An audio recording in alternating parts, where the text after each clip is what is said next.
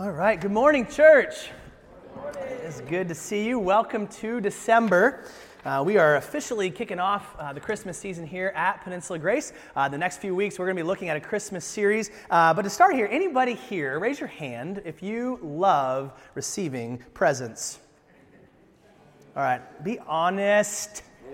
Okay, there you go. Thank you. Appreciate that. You're the greedy ones, all right? Now we know who the greedy ones are amongst us. But no, if you have a pulse and you're a human being, which covers most of you, we love getting presents, but in particular, and we deal with greediness, that's another topic for another sermon, but today, particularly, one of the things that we love is unwrapping presents, right? Like there is this moment, there's something specifically amazing and awesome about unwrapping a gift. It could be a roll of toilet paper, but if it has wrapping paper and a bow on it, all of a sudden, it's Christmas toilet paper, right? And there is this moment, this half second, as you are unwrapping the present and you're asking yourself, what is this going to be? And you're anticipating this potential for euphoria. What we're hoping for is to have the expression that this kid has. As he's opening his Nintendo 64, right? That dates me, but I want to look like this kid on Christmas morning, amen? And so what we have, and what we're actually going to see today, is that you and I were created for a sense of wonder. There is a way in which God does want and has created us for having this expression on our faces as His creation. But what we're going to see today is that is not in physical gifts, ultimately. What we're going to do this Christmas series, we're calling this series Unwrapping the Names of Jesus. And what we're going to look, my prayer is that you and I, over the next few weeks, will experience the joy of discovering who Jesus is, in particularly through the names that God gave us, revealing to us about who Jesus is in the book of Isaiah, chapter 9. Now, we were putting, as we go through this series, we're going to get fancy, and up on these wooden panels, each name as we walk through it, we're going to put the name up. So we got Wonderful. We tried tape first service. They fell down. So now we're learning. We're getting better. Now we got them held up by paper clips. So we'll see. We'll just see if the Lord moves or how He moves. If you have your Bibles, you can go to Isaiah, but we will have the verses up on the screen. But to give you a little background here, Isaiah was a prophet, and a prophet is a spokesman speaking for God. And so he is telling, from the voice of God, he is telling the people of Israel about two things that God wants them to know about: judgment and hope.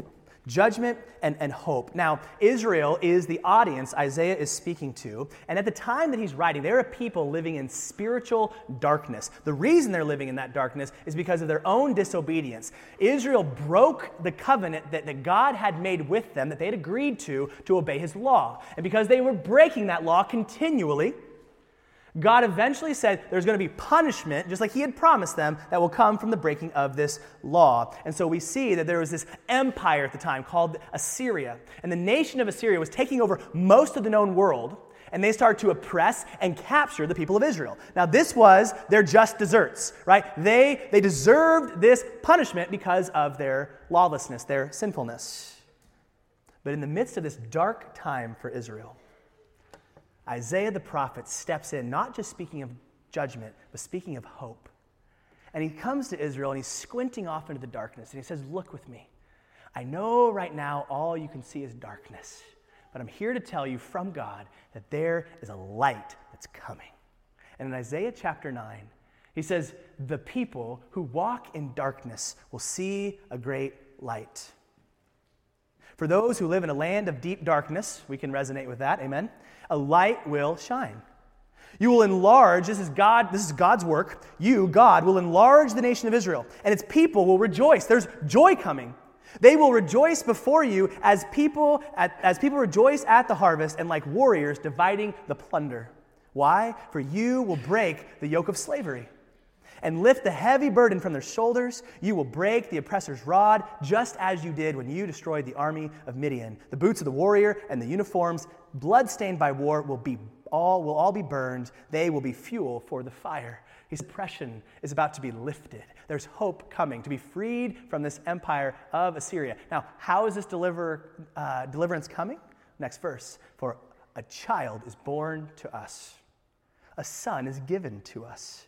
The government will rest on his shoulders, and he will be called Wonderful Counselor, Mighty God, Everlasting Father, Prince of Peace. For his government and its peace will never end. He will rule with fairness and justice from the throne of his ancestor David for all eternity. The passionate commitment of the Lord of heaven's armies will make this happen. He says a rescuer is coming to bring light into the darkness.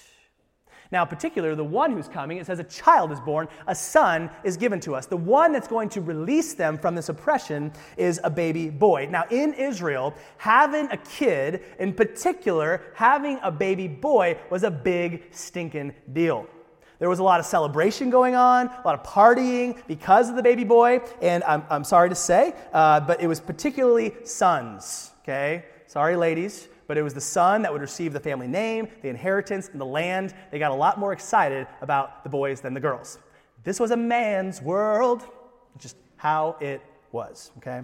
But a son, already being excited to have a son who was royalty. Look at what he says. This son, a government will rest on his shoulders. This wasn't just going to be any son. This was going to be a king. And they're going to roll out the red carpet and celebrate this baby boy coming as king. This was not just any king. This was the promised coming Messiah. Now these people at the time, they knew that there was this king coming to rescue them from their enemies. But they didn't know a lot about who this person would be. As we look back through the Old Testament, they knew some things. They knew this deliverer was going to come to defeat sin and death. Remember in the garden, he's going to crush the head of the serpent, defeating Satan and his powers. They knew that he'd come through the line of Abraham. They knew that this would be an Israelite of their own people. That through this Israelite, this Messiah, all nations in the world would be blessed. That's what God had told Abraham. They knew in chapter 49 of Genesis that this deliverer would specifically come through the line of Judah. And then even more specifically from Judah, he'd be the branch of Jesse, the line of David, an eternal king who would rule forever, like we just read in Isaiah 9, coming from the throne of David. And then we also know, this is just hot off the press, 2 chapters earlier in Isaiah 7, that this Messiah would be born of a virgin. Born of a virgin. But as Isaiah, as he's talking about this light coming into the darkness, wants to shed a little bit more light on who this Messiah would be and tell us a little bit about him. So he tells us, his name shall be called. Talks about his name. Now, again, with Israel, names were a huge deal. Like today, we flip through a baby book and we're looking at just like cute names that kind of rhyme or, might come from one of, but like, this is more than just like, oh, Emmanuel, that sounds cute. Names carried weight. They carried significance. Sometimes it talked about the circumstances at the birth of a child. You remember the story of Esau and Jacob? What was Esau's name? His name meant hairy, right? That's nice. And then he became the nation of Edom, which means red. Why did they call him that? Because when he popped out, he was a furry little ginger. And so they knew we're going to call him Esau. It means hairy, red-headed kid. And then Jacob comes out literally grabbing onto Jacob's heel, so they called him Jacob, which meant heel grabber. And he also grew up to be a shyster, and that's why his name also meant deceiver. So these names, they talked about who the person was, and sometimes God would change names to indicate future blessing and prophecy. Like when he said, Abram, your name will now be called Abraham, that meant father of many. You're going to become a father of many people. And that's true, right? I am one of them, and so are you. So let's just praise the Lord. Right arm, left arm. He became the father of many nations. So these names, they carry import. And when we look at the name that is released here about who this Messiah was to be, it's interesting because actually we see kind of with the commas, we see 4 names: Wonderful Counselor, Mighty God, Everlasting Father, and Prince of Peace. But really, in the Hebrew, it was just kind of one long word. And that's why it's actually, when it says his name shall be called, the Hebrew there for name was singular. It is not here are his names, and you can just use one and then use another one at different times. It was just here's one long run-on name for Jesus. So, if we did this for me, because I'm just a narcissist, this would be my name. Pastor, handsome, basketball fan, sarcastic substitute teacher, waddling hips, right? So that's me, right? That's just one long compound name that describes the glory of your lead pastor, right? So, but even if you can imagine more glorious than that, this name, they say it's Wonderful Counselor, Mighty God, Everlasting Father, Prince of peace. This is his name. This describes who, not that necessarily he's going to be called these things, but these are descriptors of who this coming Messiah will be. Now this morning we're going to look in particular at the word wonderful. And you see it there coupled with wonderful counselor. And it could be that it was describing he's a wonderful counselor. But again, each of these words were kind of strung out individually, and they say that if it was the Hebrew grammar, if it actually was supposed to be an adjective, it would have been worded a little bit differently, not to go really nerdy on you. But most likely, if you have a King James version, it actually says wonderful, comma, counselor, comma. They were two different descriptors. But in the end, it doesn't really matter, because he's wonderful, and he's a counselor, and he's a wonderful counselor, all right? So the point is, back off, we're just using the word wonderful, all right? So the word wonderful that we're going to look at this morning, it comes from the Hebrew word Pele. Now, if you're a soccer fan, this is not the guy from Brazil. This is not what it's being described here. The word Pele meant marvelous, extraordinary, or hard to understand. So the word wonderful meant. Now, oftentimes, you know what we do in English? We can kind of take things, like we'll take a word like amazing and just strip it of all its meaning. And we say, that pizza was amazing. And we'll also use the same word about God. So a lot of times today, we use wonderful just to kind of mean lovely or pleasant. I had tea with grandmother, and it was wonderful, right? Well, I'm sure you had a nice time with grandma, but it doesn't fit the description, because this word here literally meant incomprehensible. It would boggle the mind, okay? And as great as tea was with grandma, it was not exploding your brain, right? You're able to comprehend tea with grandma, right? The word meant something that you would admire or be astonished by, and it was often in a reference to an act or a miracle of God. In fact, it wasn't just a descriptor, wonderful. It would often be used to talk about the acts that God performed. And Psalm 77 is an example of that. I'll remember the deeds of the Lord. Yes, I will remember your wonders, the astonishing miracles that you've performed of old. That's what that word can mean. And what we're going to see this morning in this name of Jesus, the wonderful name of Jesus, we're going to see a couple of things we want to look at. First of all, you and I were created for a sense of wonder. We have wonder, lust. But then what we're going to see is that through the fall, we have misplaced and lost our sense of wonder, lost. But finally, through a Jesus-paved path, there is a way to have true wonder restored. We'll see how we can be wonderful once again. So let's walk through this together. First of all, wonder, lust. The old philosopher Plato, he said it this way: wonder is the impulse that probes, investigates, and seeks out explanations. He says it's that drive within us that wants to discover, that wants to figure out how things work. Ravi Zacharias, a modern-day apologist, he said that it's a balance. Wonder is a balance of enchantment and reality. Enchantment and reality, he explains. Wonder is that possession of the mind that enchants the emotions while never surrendering reason. So this is what he's saying. What we want to do innately is we want to discover the way things really are, but then we want to be blown away by it. We want to be astonished. We want to be left in awe and wonder of what really is. There's a drive in each of us to discover that. And you know that when you hand your child a toy. And many times, they will just destroy it. And why do they do that? Because they want to see how it ticks. They have that probing desire to want to know, how does this thing work? And for their minds to be blown by it.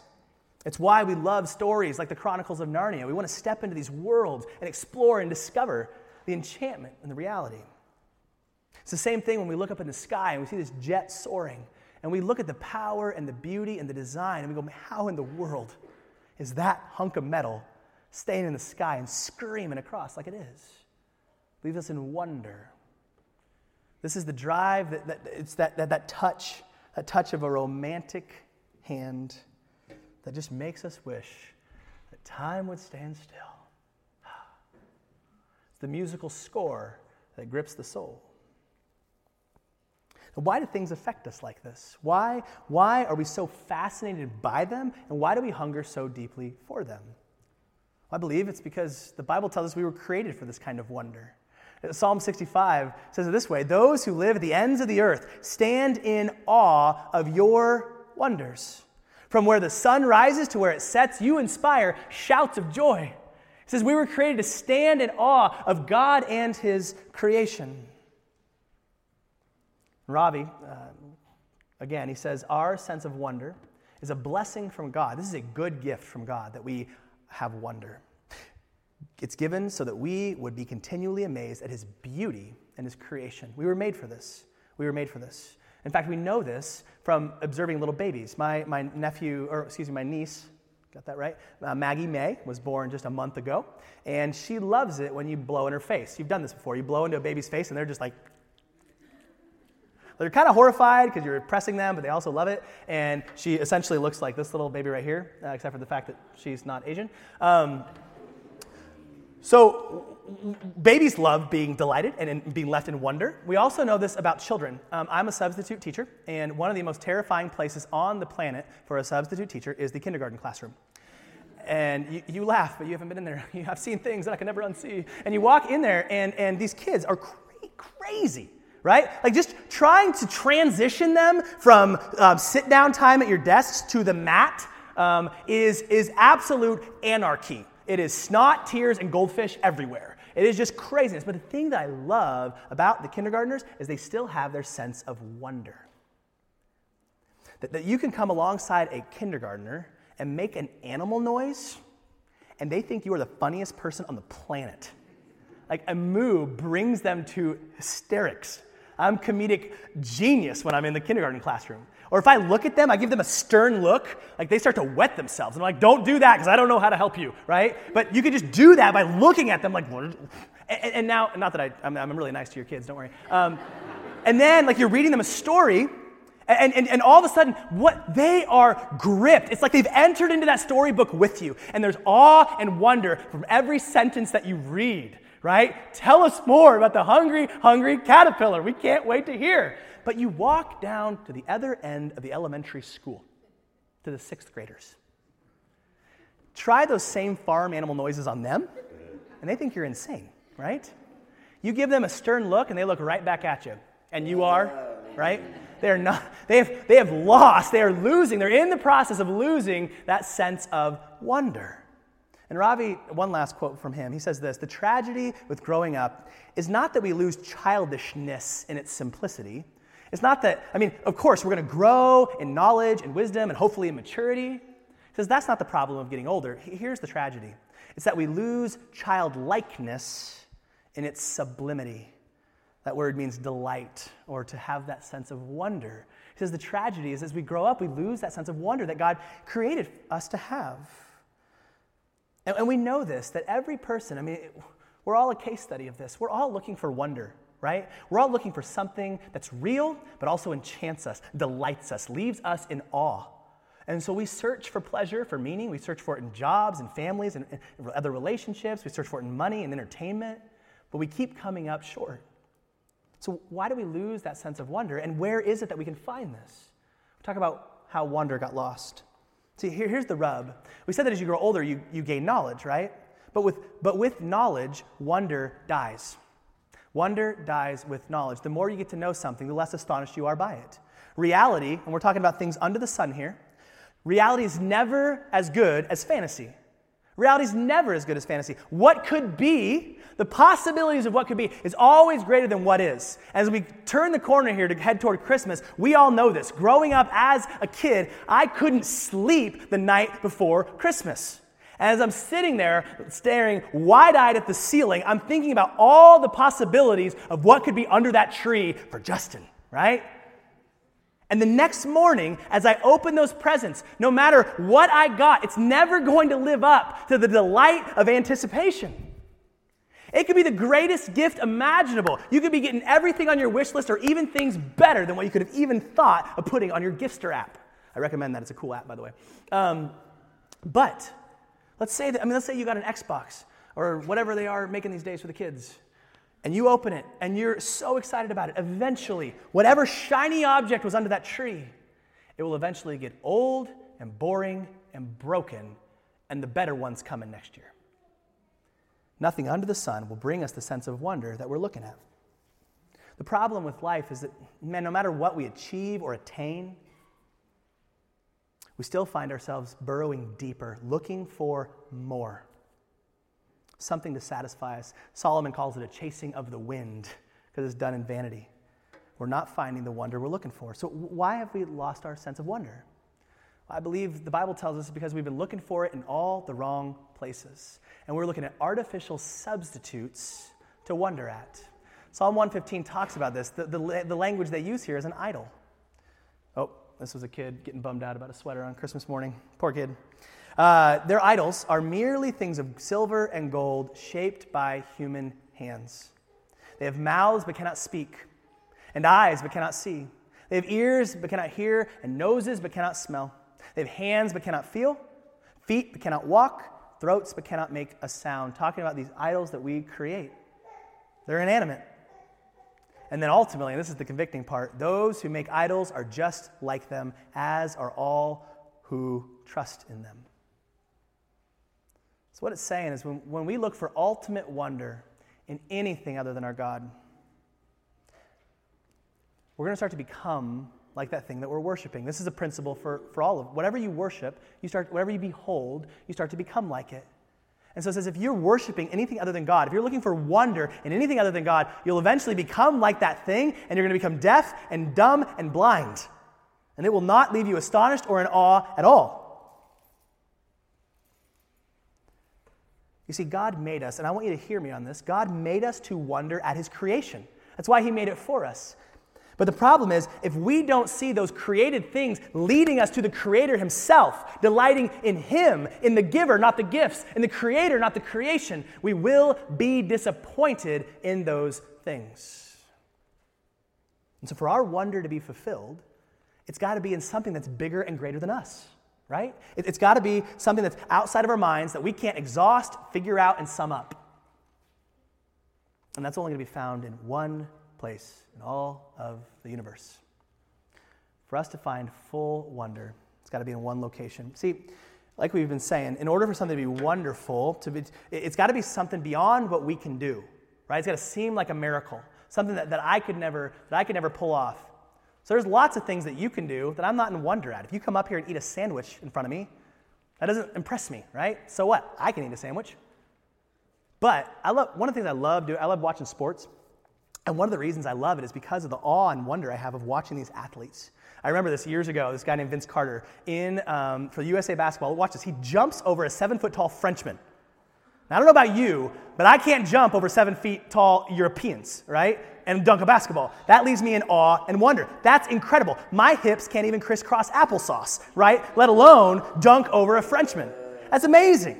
That leaves me in awe and wonder. Or maybe you see magicians are trying to do this all the time. When David Copperfield, when he took away the Statue of Liberty, we're all like, and what do you always say at the end of a magician's trick if it's good? How'd he do that, right? It leaves us in awe and wonder in something that we couldn't have pulled off by ourselves. But true, satisfying, everlasting awe can only be found in the God of wonders himself. Because eventually we figured the magic trick out. Eventually we get to the end of the rainbow. You see, it's only the God of wonders that can truly leave us in awe, because God is the only one who can do things that we can't do, to be things that we could never be. We see this in Exodus 15, where it says, "Who is like you among the gods, O Lord? Who's like you? There's no one else in the universe like you. Glorious in holiness." That word holiness means set apart, other. God is transcendent of any other person. He's perfect in the way that none of us else are perfect, wonderful in the ways that none of us are wonderful. And it says, awesome in splendor. You leave us in awe of your splendor, performing great wonders. This God does things that you and I could never do. You realize he made this entire universe by a word. None of us can pull that off. This is a God who could part the Red Sea. A God who could make giant walls crumble because someone was tooting on a horn. A God who can make the sun stand still by his word. This is a God who can do things, who can be things that you and I could never be and never do. And so he leaves us in awe and wonder. Isaiah 25, "O Lord, I will honor and praise your name. You deserve all the glory." Why? "For you are my God. You're unlike anybody else. You do such wonderful things. You do things that astonish me, that amaze me, that are incomprehensible to my little human brain. You planned them long ago, and now you've accomplished them. You do them like you said you would." And finally, Psalm 33, 8, "Let the whole world fear the Lord." Why? because he is one who's worthy to be stood in awe of. Let everyone stand in awe of him. Stand in awe of him. In the context of Isaiah chapter 9, to get us full circle, there is this wonderful miracle that this Messiah, this promised one, the son child that was given to the people of Israel, was going to perform. A specific thing that he came to do that would be wonderful. See, the Messiah was told that it was said that he was going to come and reign and rule. It's the terminology they use. Bringing peace. And imagine, we live in a country where it's hard for us to relate to this. But these people for hundreds of years have known nothing but war and death and loss and slavery and oppression. And he says, this Messiah is going to come and he's going to bring you freedom and he's going to bring you peace. What else would they want, right? Light into a dark world. Now, it would have been quite a wonder, quite a miracle, if there was this leader that could come and bring tiny little Israel out of the oppression of this enormous, all-encompassing over the known world army of the Assyrian Empire. That would be wonderful. That would be amazing. But here's the deal. There was a much greater wonderful miracle that this Messiah was coming to do. Because see, the ultimate problem wasn't Assyria, was it? That's not their ultimate enemy. Just like it wouldn't be Babylon, it wouldn't be Greece, it wouldn't be Rome. And today, for us, it's not a government. It's not another person. The reason tyranny and oppression exist is not because of sinful rulers and sinful kingdoms, but because of the sinful heart and sinful men and women. And so Israel, what they ultimately needed liberation from, what you and I ultimately need liberation from, it's ourselves. From our own sin. And that's exactly the miracle that this wonderful Messiah came to perform. The greatest miracle in the history of the universe. To save us from ourselves. And on a dark night in Bethlehem, the star of wonder, the star of light, star of royal beauty bright, came into this dark world to guide us to the perfect light. Shown into the darkness, a child is born, a son is given, and his name will be called Wonderful. And they'll step into this world of bondage to sin, of violence to one another, and he comes to bring freedom and peace. The perfect light shone. What an astonishing, wonderful miracle. Jesus is the one that we are to stand in awe of. And look at what the Bible says about this wonderful Jesus that came to earth. Hebrews 1 says this, through the Son, he created the universe. This is something to be in awe of. Jesus, it says, is the one through whom God created everything. The Word, through a Word, created everything that could ever be seen. That's amazing. That's something that you and I can't do. That's something to stand in awe of. But then beyond that, not just did he create everything, the Spirit being, it says the Son radiates God's own glory and expresses the very character of God. Our minds cannot comprehend how an infinite God got wrapped up into skin and bone and came to this earth to walk amongst us. God in flesh. And it says here, he was the radiation, the way that you could see. You want to see the glory of God? Look at Jesus. And that Jesus was carrying in him the very image. He is God. If you want to know who God is and what he looks like, you look no further than the person of Jesus. That is wonderful. That is something we can't comprehend. And for 33 years, as Jesus walked this earth, he left people with their jaws on the floor, amazed at who he was and what he was doing. It was a 33-year mic drop. This is what he was doing. Leaving people in awe. His birth amazed people. He was born of a virgin. You do the math, right? You and I can't pull that off. This is amazing. This is wonderful. At the age of 12, before Jesus even had acne, he was in the temple, blowing the minds of these teachers. Who is this? This is the carpenter's son? How is he speaking about these things? He's like Beethoven with a Torah. Like, who is this kid? And as he walked around this earth, he amazed people by the kind of teaching that he taught, by the kind of life that he lived, by the miracles. Jesus is walking on water. He's healing the sick. He's turning water into wine. He's casting out demons. He's raising the dead. And people are continually astonished by this man named Jesus of Nazareth. And you'd think that the Jews would have embraced this Messiah, this wonderful Messiah that's come to relieve them from their oppression. But they didn't. See, they didn't like this wonderful light exposing their terrible darkness. They rejected his claims as God, calling him a blasphemer and calling for his head. But this led to his one final act, right? This was not beyond the scope of God's sovereign plan. He had saved the best for last, the most wonderful miracle. When they nailed him to a cross, the wonderful cross, Jesus can make even an execution be something that is wonderful. And 3 days later, and this wasn't a sleight of hand, this wasn't an illusion like the Statue of Liberty disappearing, he did not stay in the grave. Jesus rose again, and he lives today. The greatest miracle ever performed. In fact, his murder at the hands of the Jews and Romans was actually part of God's plan to pay for our sins and to give us this new life, this righteous life that would please God, that could reunite us into a relationship with him. The only way we could be reunited into a relationship with him. And this should leave us in awe and wonder, because it's something you and I could never do. This is beyond our human capability. We cannot save ourselves. We had to have somebody else. We needed a Savior, a rescuer, a Messiah. And he came, and he did what we could never do. And he reunited us with the God of wonders.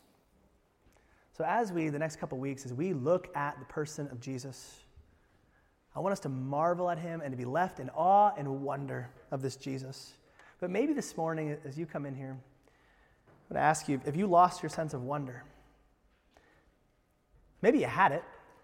Maybe when you were younger, when you were first saved, you were excited, you wanted to share this Jesus with everybody, but then as you grew older, just like those sixth graders, you started to lose your sense of wonder. And somewhere along the line, your love grew cold. And what used to be exciting is just ordinary and routine, or maybe even worse. Take a moment and just ask yourself, why is that? Why is that? Why is that sense of wonder that I used to have about God, used to have about Jesus, where did it go? And why did it go away? If you're bored of life, if you just find yourself kind of drifting through this meaningless, purposeless existence, perhaps the root problem, I do believe the root problem is we've been worshiping the wrong things. And what did Psalm 115 tell us? Those who make idols are just like them, as are all who trust in them. If we're worshiping anything other than God, we will not find the wonder that he created us for. We will find nothing but purposelessness and dullness. So what do? How do we restore our wonder in the person of Jesus? Well, if we become what we behold, let me ask you, what are you beholding? How are you spending your time? What are you putting in front of your eyeballs? What are you putting into your brain? What are you thinking about? Where are you placing your energy? You're going to become like the things that you give value to. A principle that God wanted to share through the prophet Jeremiah, he said this, if you look for me, here's a condition, if you look for me, not just if you look for me how?